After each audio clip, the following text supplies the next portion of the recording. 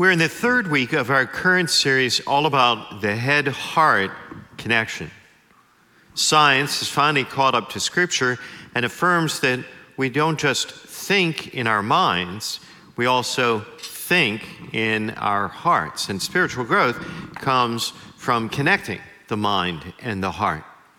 Our faith asks us to make certain decisions or choices about who we will be or how we will live our lives. And those decisions aren't just intellectual. They're formed in our hearts as well. So 2 weeks ago, we looked at the decision that we need to make when it comes to Jesus of Nazareth. He himself posed the question to us, who do you say that I am? Who do you say that I am? And he demands that we settle this question for ourselves.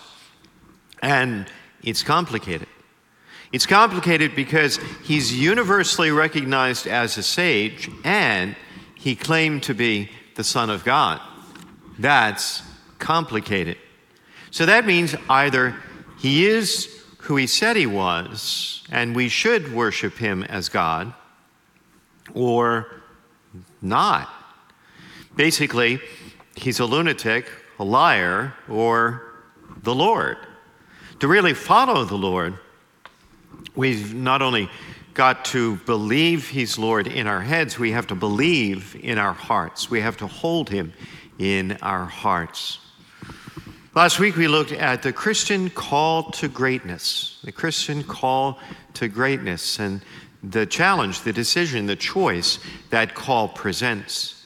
Jesus said the path to greatness is through service. We grow more like him and so more great when we serve both one another in our day-to-day life and serving here in our church family. So also last week, we invited you to sign up to serve this fall. And if you'd like, you can still do it. Just drop by our Next Steps kiosk on the concourse after Mass. If you're online, our chat host can help you out. Today we're going to look at another head-heart choice we make about our lives, and essentially the choice is this. We choose whether to think big or think small. We choose whether to live generously or to live with jealousy and envy. Just for clarity, sometimes a distinction is made between envy and jealousy, but for simplicity's sake, we're just going to go ahead and regard them as synonymous. Though it should be acknowledged up front that envy or jealousy can take different forms. There is, for instance, possessiveness. That's, I want what you have. And then there is possessive suspicion. I don't want you to have what I have. And most regrettable of all, there is resentment. I don't want you to have what you have. It's all basically about being ungenerous. Generous people celebrate others' victories. Generous people promote others' good ideas. Generous people find joy in others' joy. Envy, on the other hand, does not. It does the opposite. Envy is sorrow at another person's success. Envy is resentment at someone else's achievement. It's competitive in an ugly, mean-spirited way that sees the world in a zero-sum game. Envy is one of the 7 deadly sins, so-called because they give rise to every other form of sin. St. Thomas Aquinas actually went on to add that envy, in some ways, is the worst of the deadly sins because, unlike the others, it doesn't even offer us any pleasure. There's no pleasure in envy. It is self-imposed sadness in the face of another's joy. Another thing about envy, we tend to exercise it in our own lanes. What does that mean? Well, for instance, moms. Moms probably aren't jealous of artists or architects or astronauts. They're jealous of other moms. Athletes are going to be jealous of other athletes, chefs of other chefs, movie stars of other movie stars. And believe me, pastors can be very jealous of other pastors. The danger of envy to our hearts is easy to appreciate because it's so unattractive. But there's another danger. It's the danger to our relationships, and here's why. With just a little practice, probably at a very early age, we become really adept. We get really good at hiding envy. And then it comes out. It comes out in passive-aggressive ways. It comes out sideways, sabotaging someone else's good idea, diminishing another's achievement, burying another's good news and bad news, and thereby damaging, perhaps even destroying, a relationship.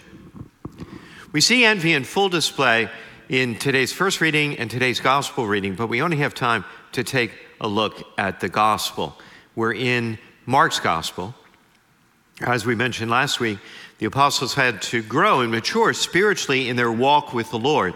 They did not start out as spiritual giants, not at all.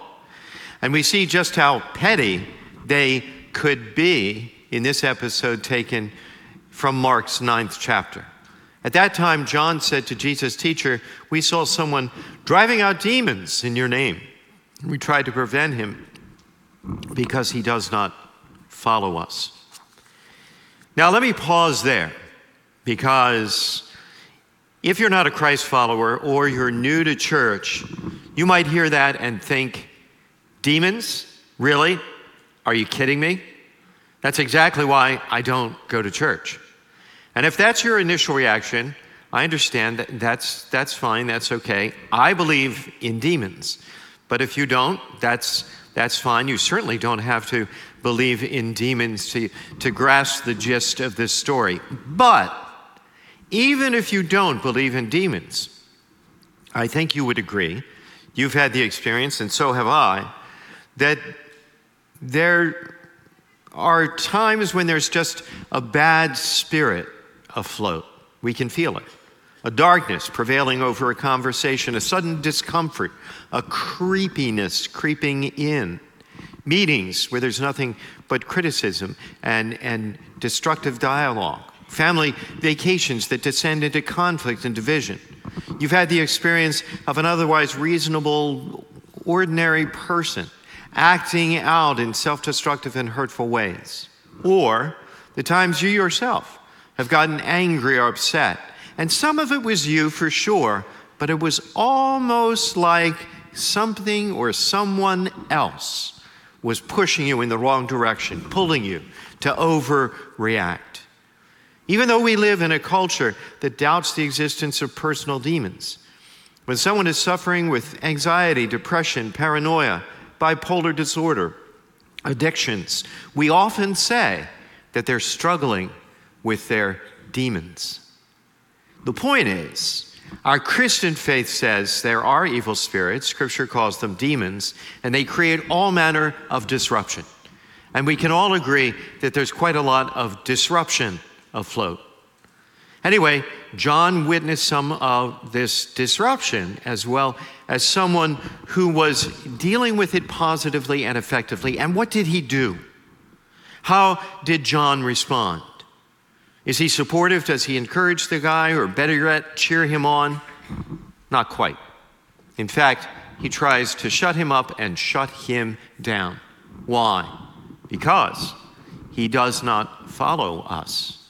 Because he's not on our team. He's not one of us. Because he doesn't have proper authorization. No one's given him permission. Because he doesn't even have a permit from Baltimore County to chase out demons. Sounds like a solid argument, right? Except it's a lie. It's not the real reason at all. The real reason, John is jealous. He's as jealous as he can be. And remember, this is John, the beloved disciple, the fellow who stood alongside of Mary at the foot of the cross.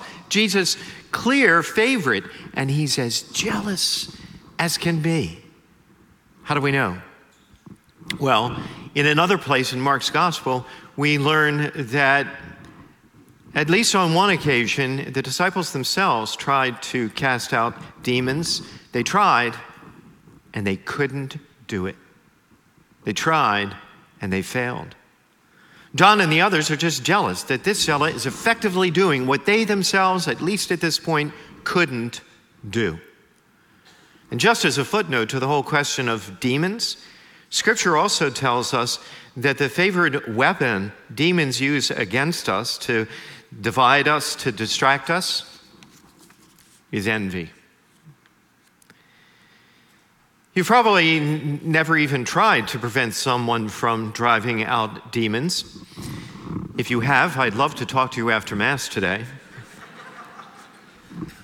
But maybe, just maybe, you've been guilty of shutting down a good idea because it wasn't your idea.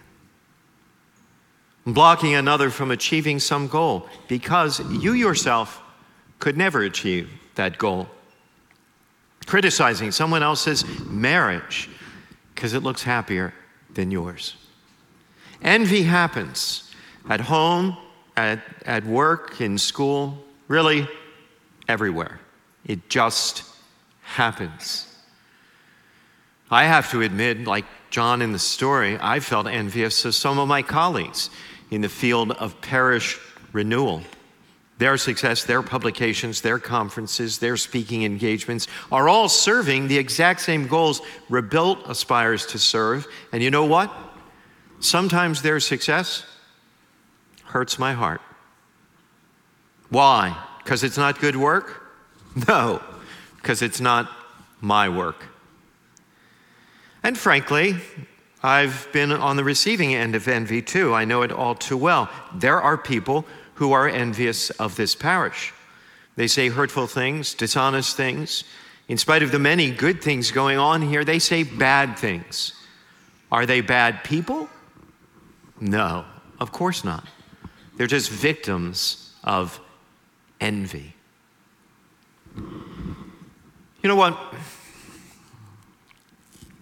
Envy is stupid.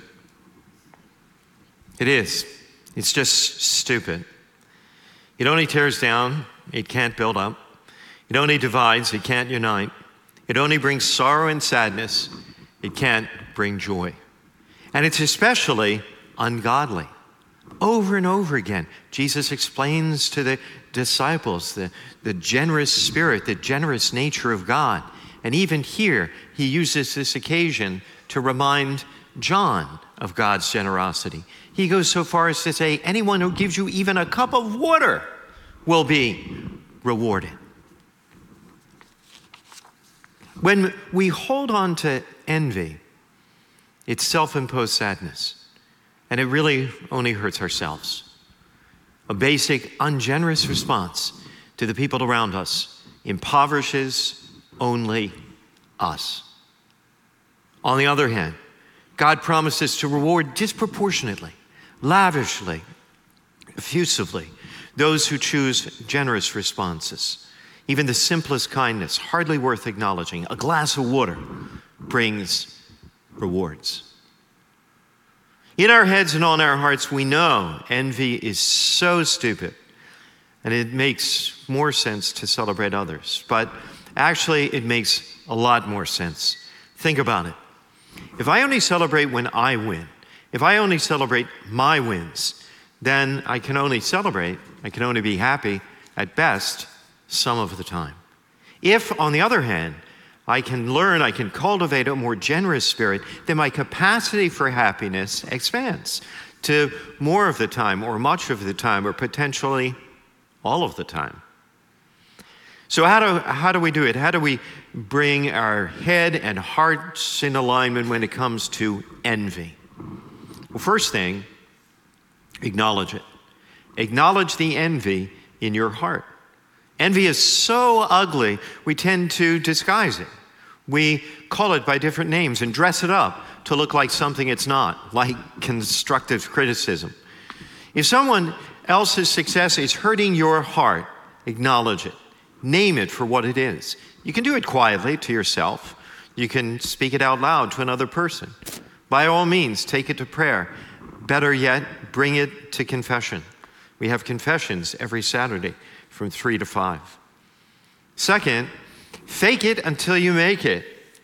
When you're envious of someone else, start making it your habit. Go out of your way to praise them, to celebrate their success with them. Write them a handwritten note. That will have a lot of impact on you. Third, rather than holding on to envy in your heart, use it. Use it to fuel change and growth. Envy isn't so much a choice as it is a reaction. Like anger, it just happens. And it happens to everyone. But like anger, the choice is, what do we do with it? And like anger, if we hold on to it, it grows.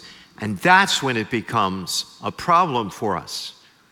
If, on the other hand, we can find our way to use it effectively, to fuel growth and change, it can actually be a positive force. It's true. It can actually be a positive force. Maybe my envy at her marriage springs from my own quite beautiful desire for a great marriage and can inspire me to work harder at mine. Maybe my jealousy at the health of their family or the success of their business is rooted in my own noble and high aspirations for the future and can be motivational moving forward. It's a question of actually using envy to form more generous responses. And that's just going to be a more effective way to live.